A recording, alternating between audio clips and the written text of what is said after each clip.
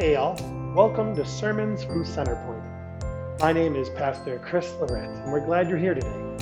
In last week's sermon on August 30th, 2020, the Gospel presents a difficult topic. In Matthew 18:15 through 20, Jesus begins his trek to Jerusalem, which will lead up to the final days of his life. He knows this and begins to share this with his apostles. Peter, with loyalty and zeal, says, "God forbid it, Lord. This must have never happened to you." To which Jesus responds, "Get behind me, Satan." Wow! Talk about a harsh response, right? Although maybe it reveals an important lesson. Maybe our best intentions can be opposed to God's plan. But it is true, is it not? If Peter got his way, Jesus wouldn't have died for our sins. If you'd like to read along with our scripture, we're reading from the NRSV, the New Revised Standard Version. Our first scripture reading is Romans 12:9 through 21. And our gospel reading is Matthew 16:21 through 28. If you need a moment, go ahead and pause this so that you can go ahead and look those up. I'm honored that you chose to listen to us today. God bless, and I hope that you're drawn closer to Christ through this message. So if you would join me in our scripture and Miss Joni for Romans chapter 12, verses 9 through 21. Let love be genuine. Hate is what is evil. Hold fast to what is good. Love one another with mutual affection. Outdo one another in showing honor. Do not lag in zeal. Be ardent in spirit. Serve the Lord. Rejoice in hope. Be patient in suffering. Persevere in prayer. Contribute to the needs of the saints. Extend hospitality to strangers. Bless those who persecute you. Bless and do not curse them. Rejoice with those who rejoice. Weep with those who weep. Live in harmony with one another. Do not be haughty, but associate with the lowly. Do not claim to be wiser than you are. Do not repay anyone evil for evil, but take thought for what is noble in the sight of all. If it is possible, so far as it depends on you, live peaceably with all. Beloved, never avenge yourselves, but leave room for the wrath of God, for it is written, "Vengeance is mine, I will repay," says the Lord. No, if your enemies are hungry, feed them. If they are thirsty, give them something to drink. For by doing this, you will heap burning coals on their heads. Do not be overcome by evil, but overcome evil with good. And this is the word of the Lord for the people of the Lord. Thanks be to God. And if you would stand for our gospel reading, Matthew chapter 16, verses 21 through 28.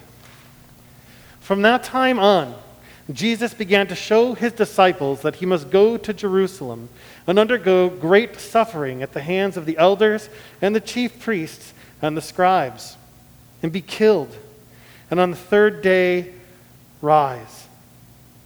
And Peter took him aside and began to rebuke him, saying, "God forbid it, Lord. This must never happen to you." But he, that is Jesus, turned and said to Peter and said, "Get behind me, Satan. You are a stumbling block to me, for you are setting your mind not on divine things, but on human things." And then Jesus told his disciples, "If any want to become my followers, let them deny themselves and take up their cross and follow me. For those who want to save their life will lose it, and those who lose their life for my sake will find it. For what will it profit them if they gain the whole world but forfeit their life?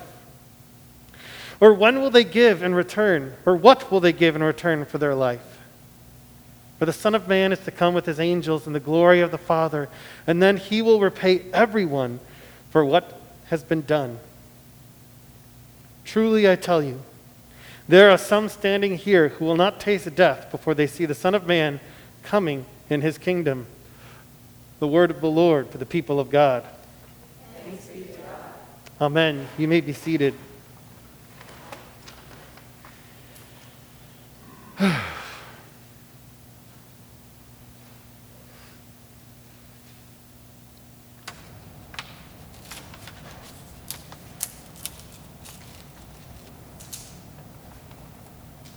There's a child. And he goes out into a garden. Now, his mother's planted all kinds of beautiful flowers. His mother has planted all wonderful kinds of vegetables. And the child decides, in his impetuousness, to help. And so he does. He goes out into the garden, and he pulls out flowers that have not bloomed quite yet. He pulls up vegetables out of a desire to help that aren't quite grown. And with muddy hands and with muddy feet, he comes into the house, leaving muddy footprints all over the carpet, all over the floor, and all over the door.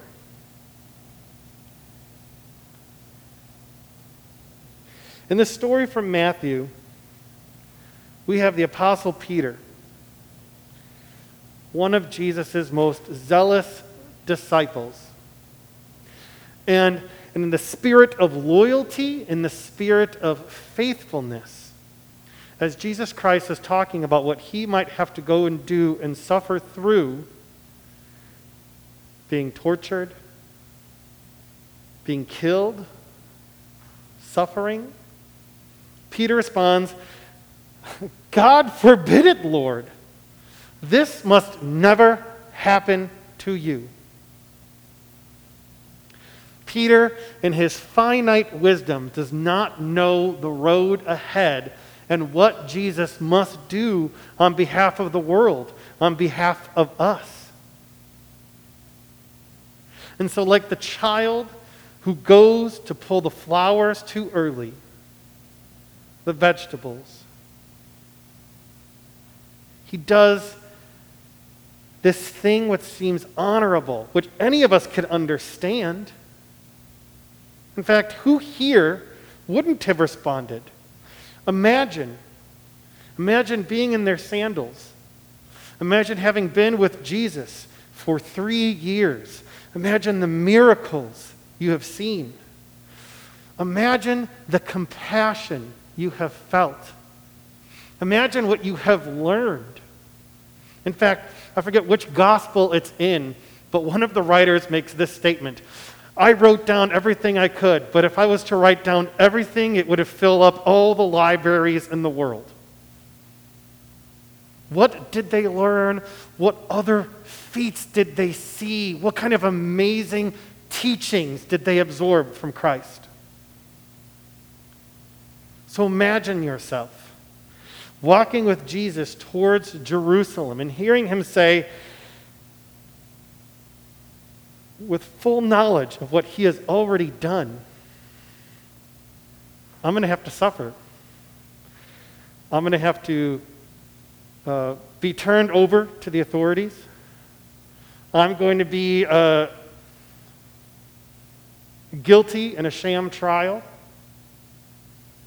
And then I'm going to have a bunch of Gentiles pierce my head with thorns and scourge me, and then I'm going to die."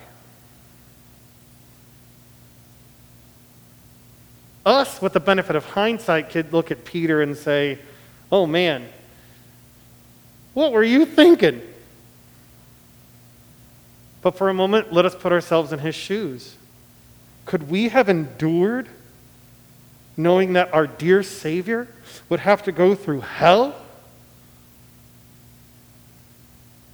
Would we have not responded in the same way?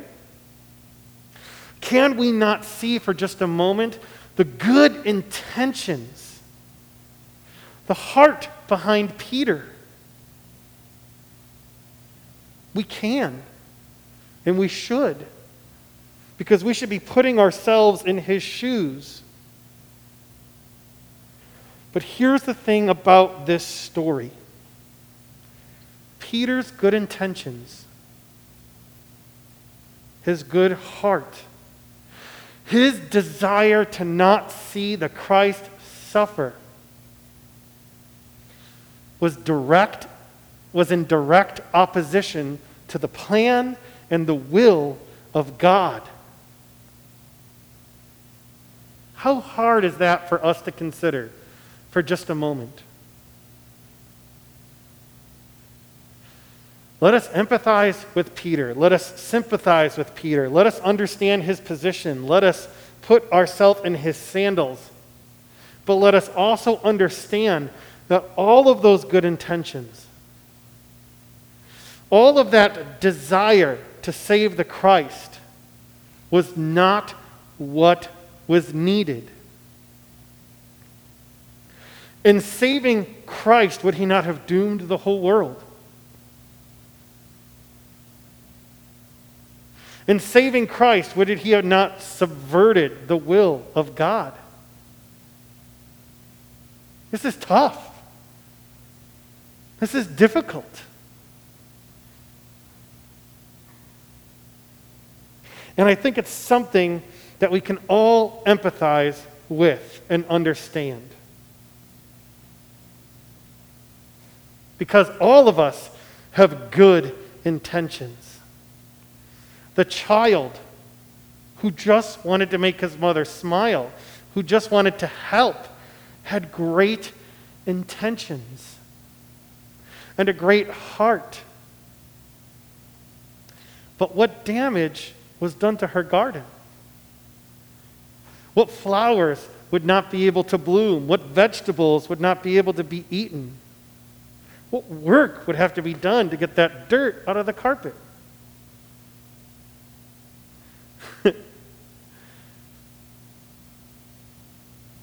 We can empathize with this because not only have some of us maybe had children who have tried to do similar things, maybe our spouse has tried to do similar things. I remember personally when I was younger and I want to say less married, but that's not the word I'm looking for. When I was not as, when our marriage wasn't as old, when our marriage was younger, my wife used to come to me and she would talk about this issue. And my default is to turn on my fixer. I need to fix this problem that's making her sad. I need to go and do X. I need to go punch this dude in the face. Whatever it is to solve the problem, I needed to do. And I remember many times she told me over and over and over again, I don't need the fixer. I need you to just sit and listen. All of my good intentions, all of my instincts, I needed to put to the side to actually be in ministry to my wife.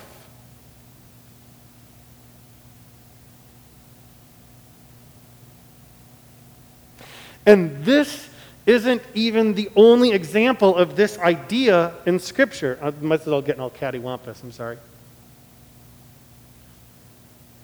How much suffering did the prophets have to go through?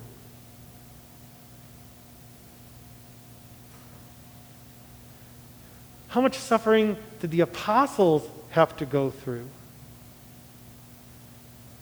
In fact, in Acts, it shows the early church and Peter and some of these zealous people going before the Sanhedrin, going before the Jewish ruling council, and standing up for their faith and refusing to be quiet. Now, the smart thing would be to be quiet. It would be to shut up so I don't get executed. They knew what happened to Jesus. And they would have all of the good intentions in the world for doing so. Well, if I get hurt or if I'm executed, then I can't keep sharing the word of Christ. Or if I do this, this is going to hamper my ministry in this way. But that's not what they were called to do. Obedience in that moment meant suppressing those instincts. It meant putting to the side for just a moment their self-preservation. It meant going through suffering so that a greater reward for humanity could come just like their Savior.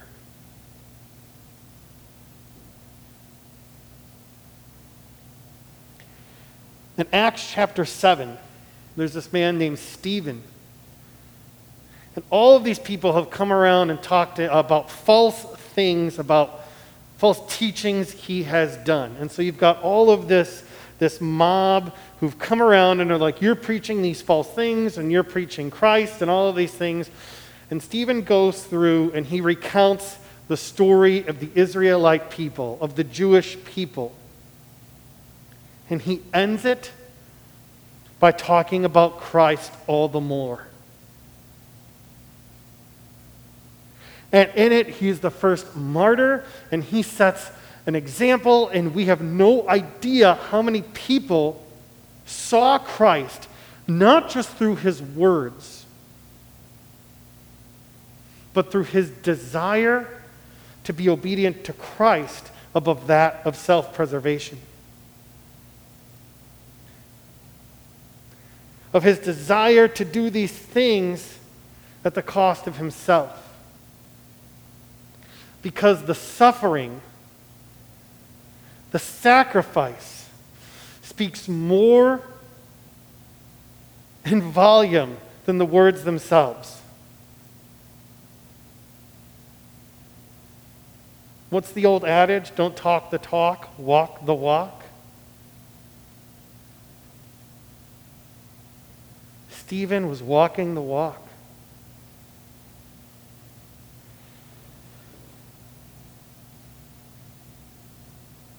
In our best intentions, in our instincts for self-preservation, and maybe not even self-preservation, but our desire to protect our own ideologies, maybe we are not getting as close to Christ as we'd hope, as he's pushing us to do. I've told people this story before. I've been going to Moody Bible Institute now since 2016. And it was out of a desire because I felt stagnant in my faith. It wasn't because I wanted to just get the degree. I wanted to grow. That was my desire. I felt I needed to be stretched. It has not been easy. There have been times where I've had to write crazy long papers. There are times where I have had to not do the things I would rather be doing. There's been times studying and sacrificing so that I can draw closer to God. But another big part of this process for me is letting go of that which is not Christ. Of disentangling my faith from all of these other things that would want to co-opt it, that want to take it and turn it into their own.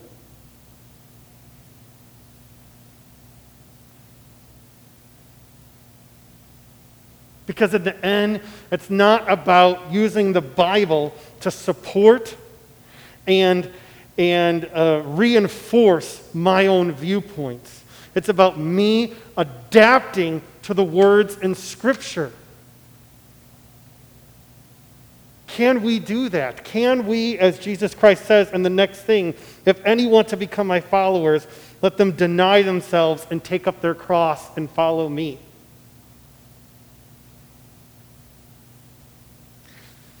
Because even our best intentions, if rooted in self-interest and rooted in our own personal ideologies and rooted in our own politics, are tainted before the cross. Anything that chooses to take over, to co-opt, to steal the faith, to use it for its own purposes, might be well-intentioned, but it might also put us in the same sandals as Peter.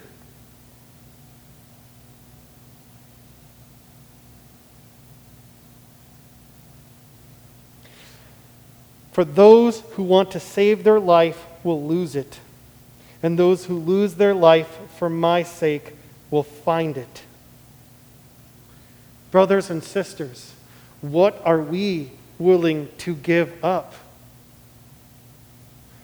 What has forced its way into our mind's eye to become our primary focus and ideology and that which drives us in all things? And is it driving the car of our faith? No matter how well intentioned it might be.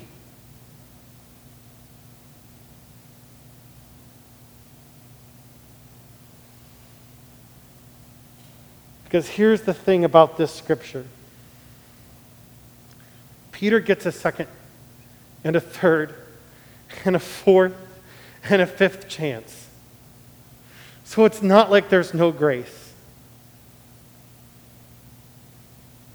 But one of the things that Peter has to struggle with, and why I love him so much, is that he does struggle and he does stumble and he does mess up, but he's continually has his eyes set on Christ and is willing to let him hold him accountable. That even though he got in the way of Christ in this moment, to the point where Christ called him Satan,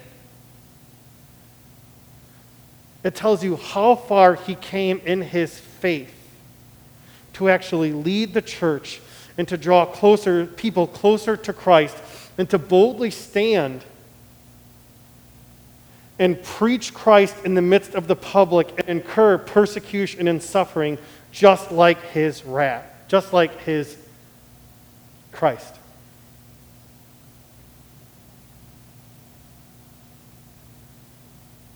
So what is it?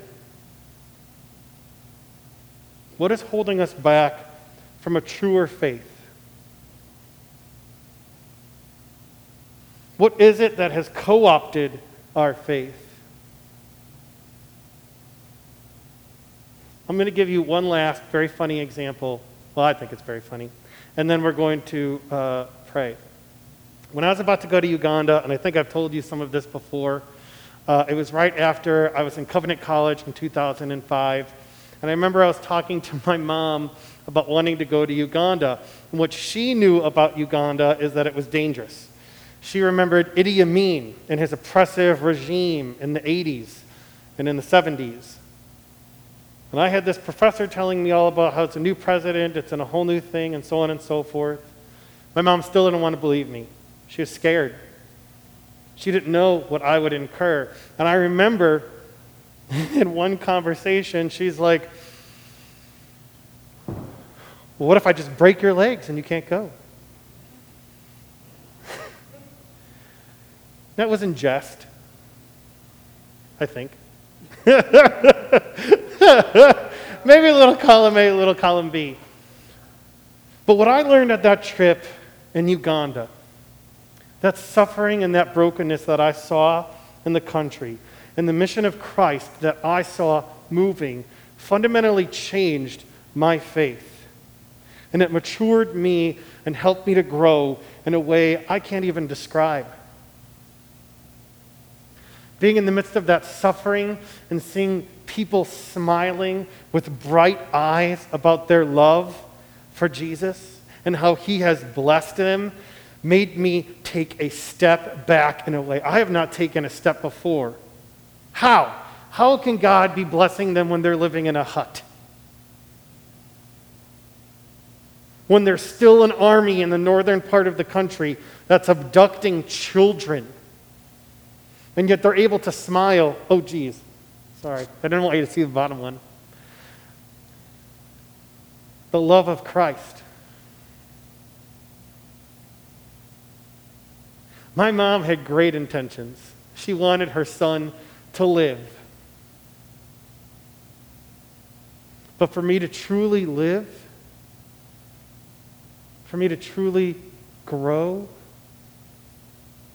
she had to let go.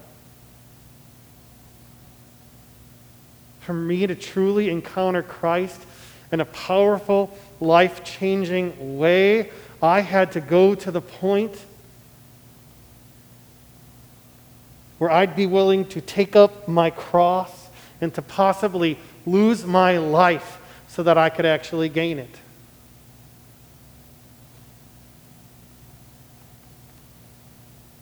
Now, I don't want to paint Uganda as this dangerous place, because they were wonderful people while I was there, and I was safe. And it was a life-changing, transforming trip.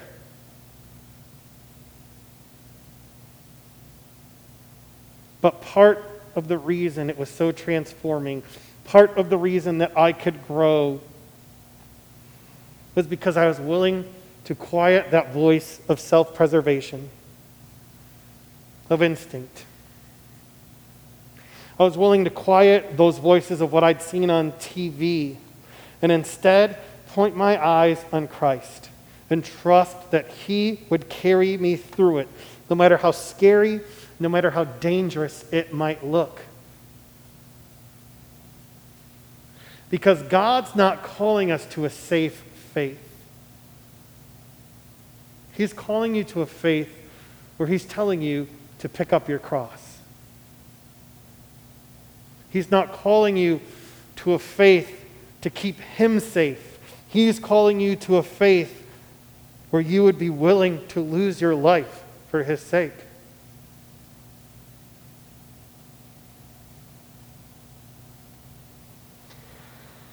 So we can have all the good intentions in the world. We can have all of the knowledge, we can have all of the rhetoric, we can have all of the rationale and reason to stay where we are. Or, instead of standing in front of Christ, saying, "Let me keep you safe," I can instead pick up my own cross and walk alongside of Him.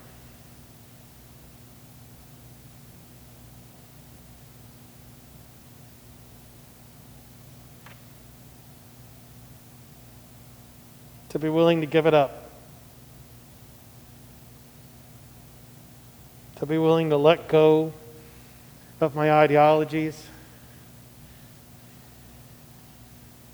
of what I've learned, my experience, and instead live the life that God has called me to live, instead of rationalizing for why I should stay where I am.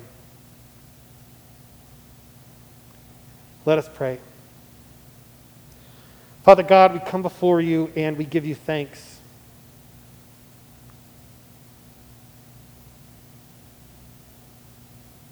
A few weeks ago, Lord, we learned about how Peter stepped out onto the water in faith.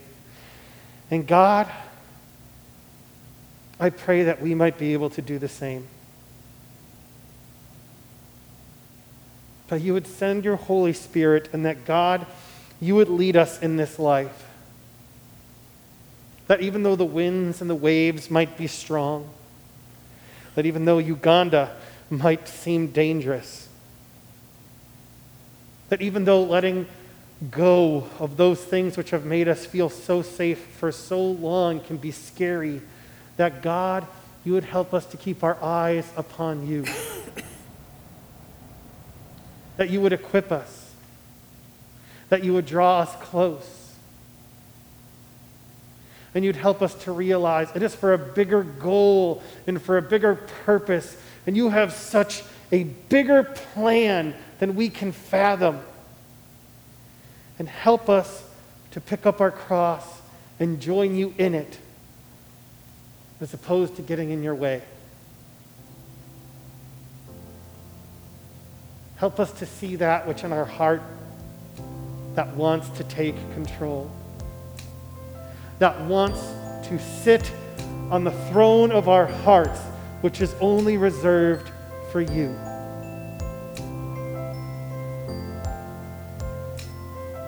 Be with us, Father. In Christ's name we pray. Amen.